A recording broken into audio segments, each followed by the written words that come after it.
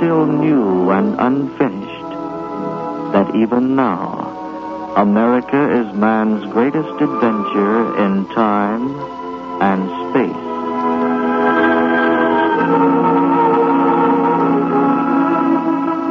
The University of North Carolina, through a grant and aid from the National Association of Educational Broadcasters, presents American Adventure, a study of man in the New World, a series made possible by the Fund for Adult Education, an independent agency established by the Ford Foundation. Written by John Ely, directed by John Clayton, today's recorded program presents Charles Hadley in Grandfather Jefferson, a documented study of Thomas Jefferson as he was known to his grandchildren. Your carriage bumps over the hard Virginia ground. It's a steep climb for the horses, up the hill to Monticello.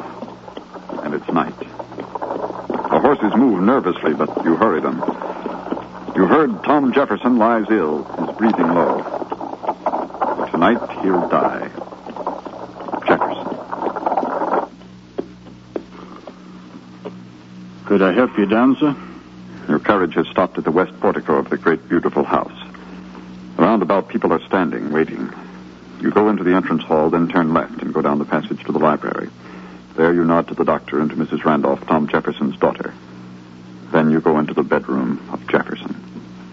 He is there. You are there. And I, Tom Jefferson's grandson. Randolph? Yes, grandfather. I thought perhaps you had left. No, sir. What woke you? The clock chime? I don't think so. What time is it anyway? A minute or so past 10. 2 hours before the 4th, is it? Yes, sir. The 4th of July. If you move closer to the bed, you can see my grandfather. His hair looks even more red than usual on the whiteness of the pillows. This is the man who has walked the high road of his generation. This weak man here. Here, lie back, grandfather, lie back. Shall I call the doctor? He's outside. No, it's good to feel your strong hands on my shoulder, Randolph. Yes, sir. Oh, I thank the Lord for you.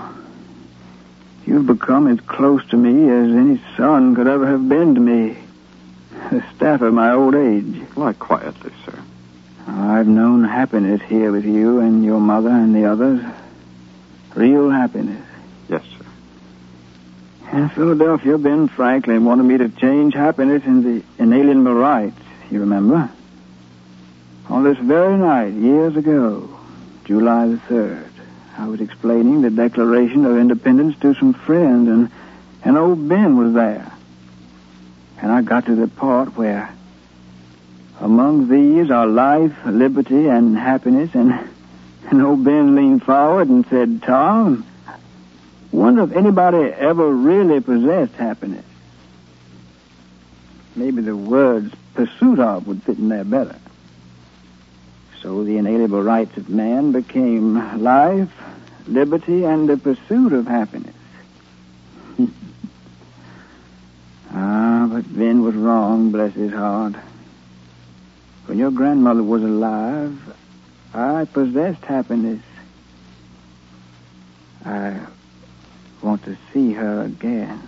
Shall I call the doctor in, grandfather? You look very tired. Randolph, the newspapers and preachers, some of them say Tom Jefferson doesn't believe in God or an afterlife. Why do they say that? I don't know, sir. But it's the general conception, sir. How do they know what I believe? I tell you, I know that when I die, I'll be taken to another place. I'll go from this family at Monticello to the members of my family who have gone on, and I'll go to where they are with God. I believe that. I know, sir. I'd go in a minute except for one thing, those little ones, those little great-grandchildren. Now, how can a man leave them when they don't know anything about anything and when he's neglected them? Neglected them, sir? Yes, in a real way, and you, too. Being off in Philadelphia or Washington all my life, away from home, never where I wanted to be, always gone. But the little ones, they're very important. They'll learn, sir. They'll have fine teachers. And perhaps not as good as you, but as good as yours were. Oh, I don't mean learning facts, Randolph. It's not something to be said, but to be demonstrated about life. I tried to say it to them yesterday, but They'll not forget what you said, Grandfather. Oh, little George will. I'll remind him, sir. Now, don't worry about that, Grandfather. I'd like to see the 4th of July come again. Yes, sir. You will, sir. I think I'll go to sleep now, Randolph.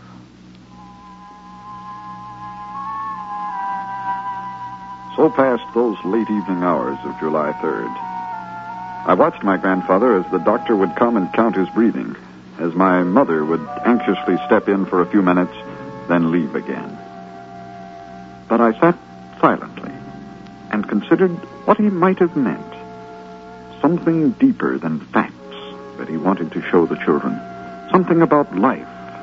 I found it incongruous that he believed he had neglected his family. About 10:45, I went to the window and looked over the lawn, hardly seeing the people who waited there. Instead, I saw the afternoons when the grass was warm with the southern sun, and Grandfather, retired from the presidency, was surrounded by his small group of great-grandchildren. But why do you put the flowers in the ground, Grandfather? Oh, I'm not putting flowers in the ground, Johnny. These are bulbs. I thought you said you were going to plant flowers. Well, I am planting flowers. I thought you said they were bulbs. Yes, that's correct. You see, to get flowers, you plant bulbs. If you plant flowers, do you get bulbs? No, you get flowers and bulbs when you plant bulbs. It all comes down to this. We plant bulbs now, and in the spring, we have flowers. No. No what? No, sir. You don't believe we can plant bulbs and get flowers? No, sir. How can a bulb become a flower? Especially a colored flower. How many of you children agree with Johnny that these bulbs will not produce flowers? I do. Well, now, how many of you think they will produce flowers? Well, this proves beyond a shadow of a doubt that the majority may be free to decide, but they certainly aren't always right.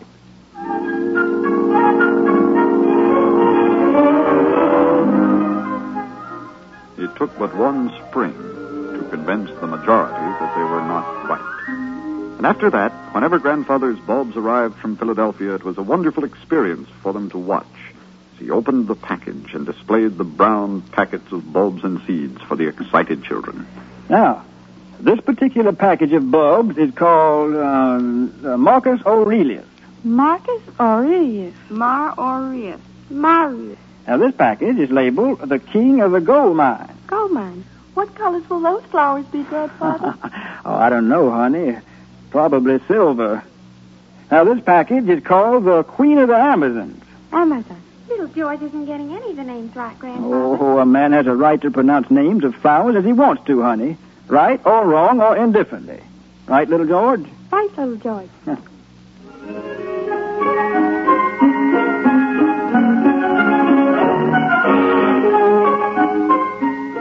In spring, they would play near the garden beds, and when the first green leaf topped the ground, they would run to their grandfather and tell him excitedly. He would leave his books of history and science and languages. He would leave his thoughts about government and the ways of trade and the value of money and the extent of taxes and the recruiting of armies and the making of wars, and he would hurry after them to the garden plot and kneel down with them and say, Marcus Aurelius has just seen the light of day, children. And look over there and see how the King of the Gold Mine is doing.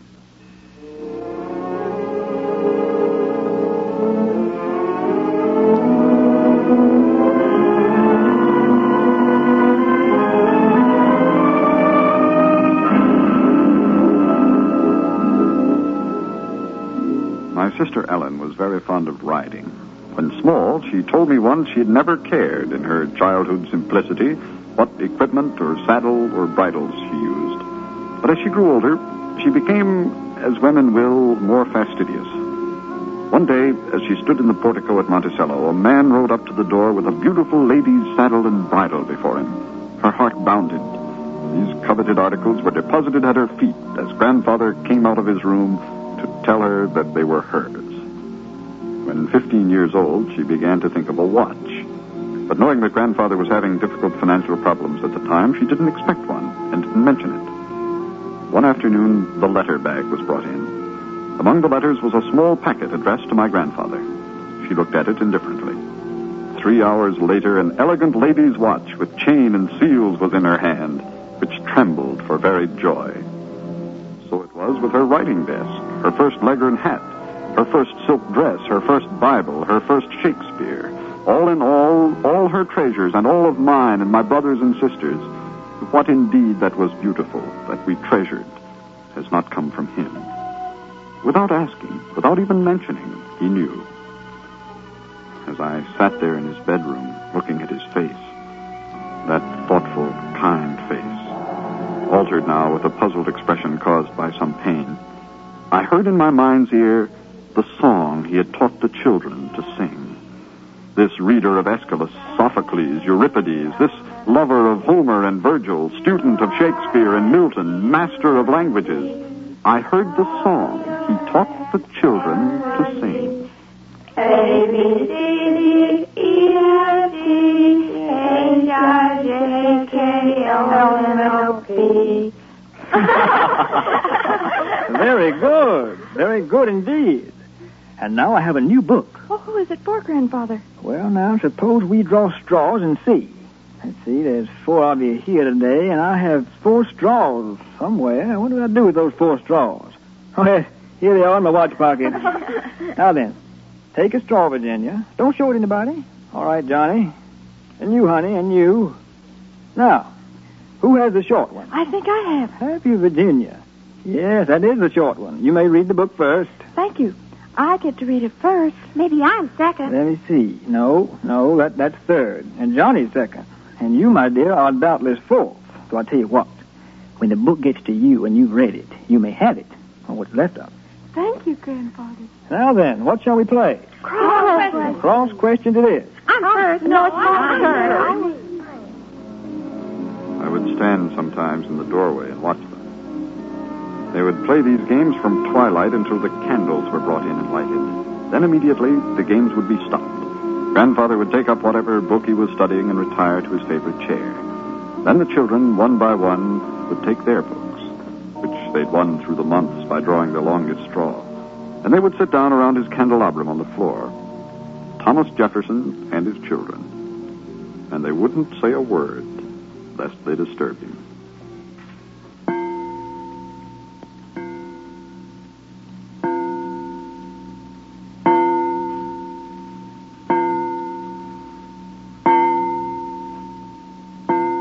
Let me put this moist cloth on his forehead.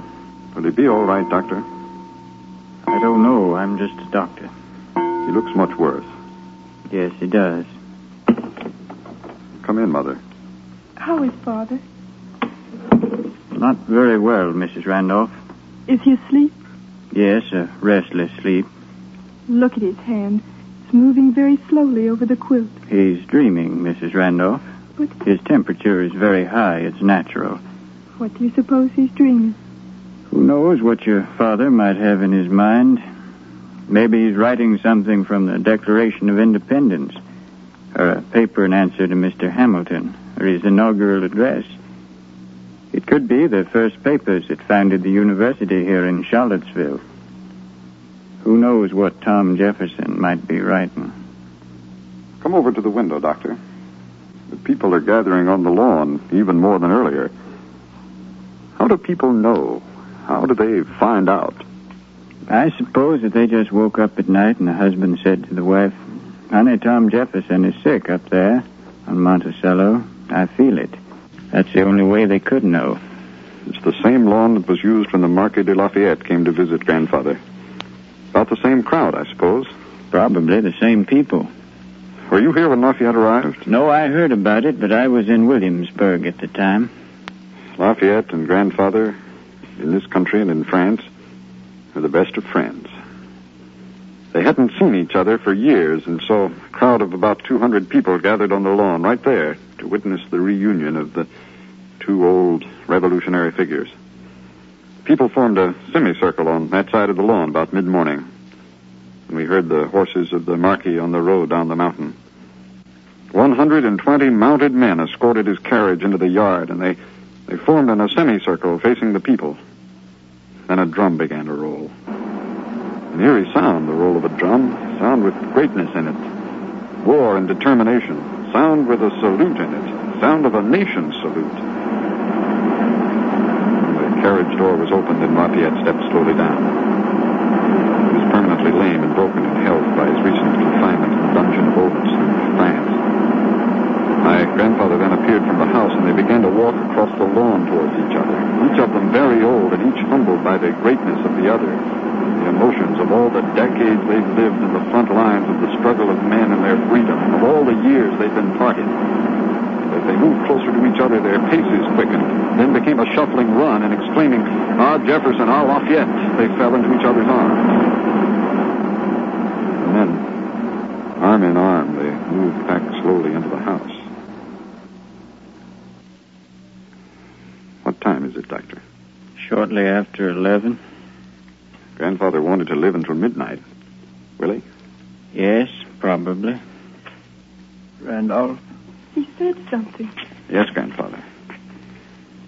You will remember? Remember what, sir? About little George. Yes, sir, I will. Martha, Yes, Father. God bless you. I looked down into his face and thought frantically for a moment, for I was not sure exactly what I'd promised him.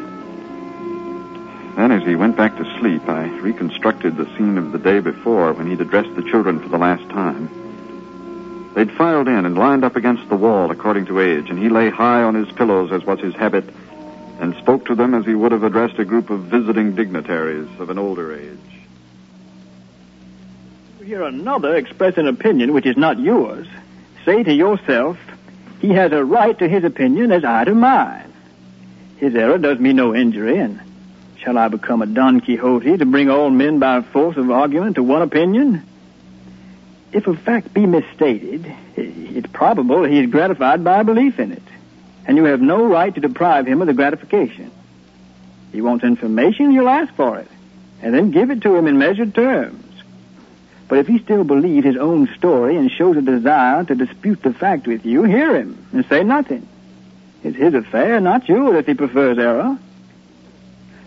Are you listening, George? Yes, Grandfather. I'll wager you are. Now, look here. I've spent a good deal of effort working together a speech for you children, and I'm delivering it. Something I didn't even do for Congress was deliver my inaugural. So consider yourselves honored and listen to me. Yes, Grandfather. Now, the gist of what I said to you in that previous bit was, don't expect everybody to agree with you. And beware of the man who demands they do. Now, the second point is, beware of the citizen who is rude and has, for some reason, taken up a passion for politics. Be absolutely silent when around such people. No good can ever result from any attempt to set one of those fiery zealots to rights, either in fact or principle. They're determined as to the facts they'll believe and the opinions on which they'll act. Get by them, therefore, as you would by an angry bull. It's not for a man of sense to dispute the road with such an animal. Little George, this bores you, does it? Yes, Grandfather. I don't think George understands much of this, Randolph. No, I don't think so either. George, come here a minute. Now, son, what can I say to you that you'll remember? Member? Yes, remember. Member? Can I discuss with you the concept of freedom for the man rather than freedom for the majority? You understand that? Yes, Grandfather. Shall I say to you, George, look here, be careful of your own freedom when you see another man denied his. Do you understand that? Yes, Grandfather. Well, you're a good deal smarter than Alexander Hamilton, then. What did you say, Grandfather? I said, I said never speak evil about a man when you can speak good, didn't I, George? Yes, Grandfather. Would you believe it? Little George has turned the line. George, stand back there and say a poem for me. Now, say that poem I taught you, the one I learned when I was your age. Yes, Grandfather. Go on. I've seen the sea. I've seen the sea all in a blaze of fire. I've seen a house high as the moon and higher. I've seen the sun at 12 o'clock at night. I've seen the man who saw this wondrous sight. Now, I tell you, that's what I call an artistic, meaningful reading of a poem. Back up there, George, and recite that verse again. Go on, go on. I've seen the sea all in the blaze of a fire. I've seen a house high as the moon and higher. I've seen the sun at 12 o'clock at night. I've seen the man who saw this wondrous sight. Oh, George, you're fine. Come here a minute. Come here. You mustn't mind my laughing at your recitation, George. Yes, Grandfather. They used to laugh at me, I remember. When I'd say that same poem, my father would throw back his head and roar. Oh, you got a cocklebur in your hair. How did it get there? It grew, I guess. Oh, did it? You planted a cocklebur seed and it just grew right there, is that it? Yes, Grandfather. I see, George. George, when I think of how much knowledge men have gathered down through the ages, and how much you have, I just shake my head and wonder. Look here, you know 4 lines of poetry. You know them very well, no doubt about it, but there are millions and millions of lines of facts and theories and beautiful thoughts which men have gathered through the ages, and here you are, George Randolph, master of 4 of them. Just as I, Thomas Jefferson, was master of the same 4 lines when I was your age.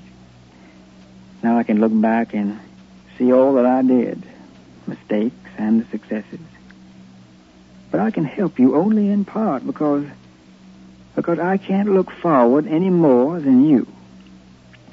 Nobody knows what you'll be like and what you'll become. But out of my life and experiences, looking way back, What's the matter, Grandfather? Oh, I guess I just talked myself into looking back, Randolph. It is a long road, you know. It's way, way off in the distance. I can see my father with his head thrown back, laughing. And I can see my father buried. I see William and Mary College in the dawn light when I'd rise and begin to study. I see the trembling man I was when I first stepped before the Virginia legislature, and I remember how my throat would clog up when I tried to speak.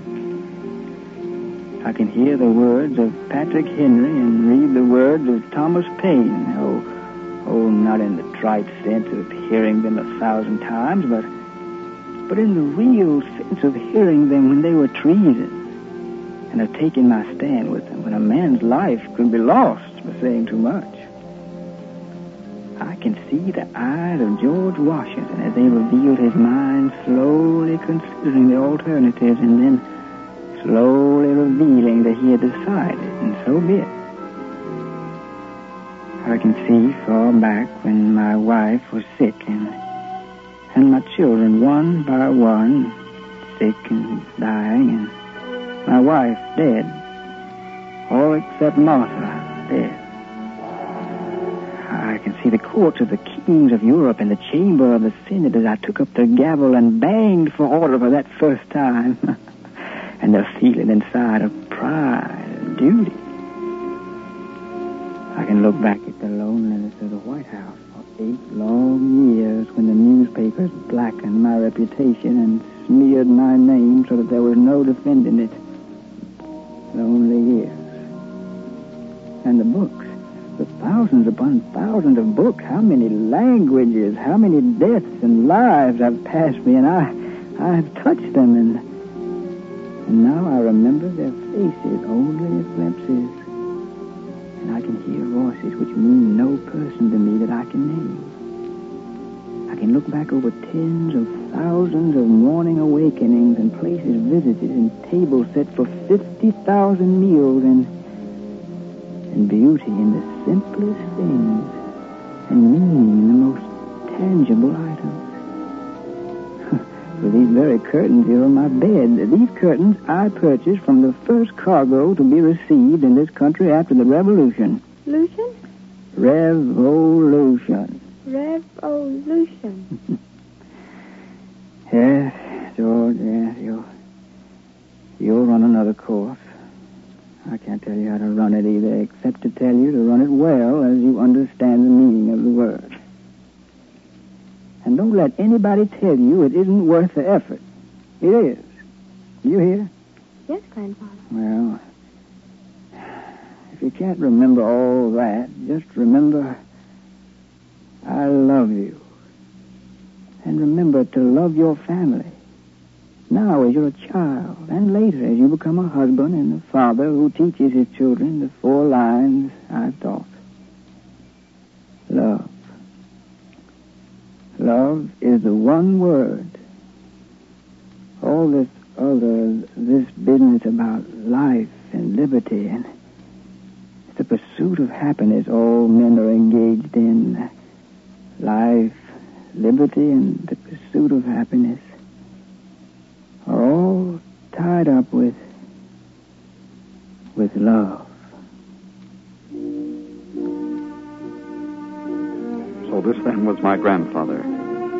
And when I hear men debate the pros and cons of his work, the value of his life, the principles, ideology, the philosophy of Thomas Jefferson, I listen, for I think that pursuit is well worthwhile. But for myself, I cannot say it very clearly, but I feel it overwhelmingly. His great philosophy can be fully understood only when you've seen him as I, not in the councils of state, but teaching children. I see him with the little ones gathered around him, and I say, this man, he is Thomas Jefferson. Always the new, always the beginning, always the bulb that must sprout into the flower of full life. This was my grandfather, as he appeared to us, his grandchildren.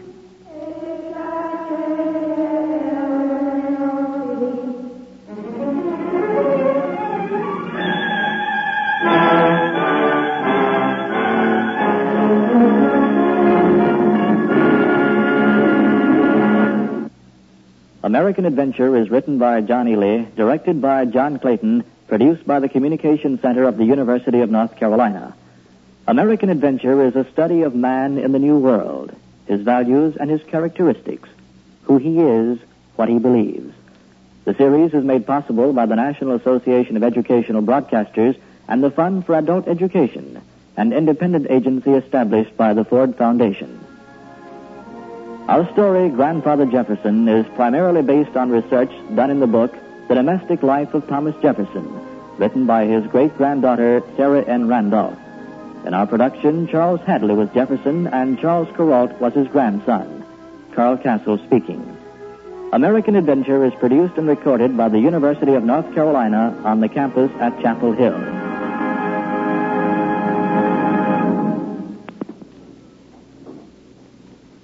American Adventure originated through the facilities of WSJS Radio in Winston-Salem, North Carolina.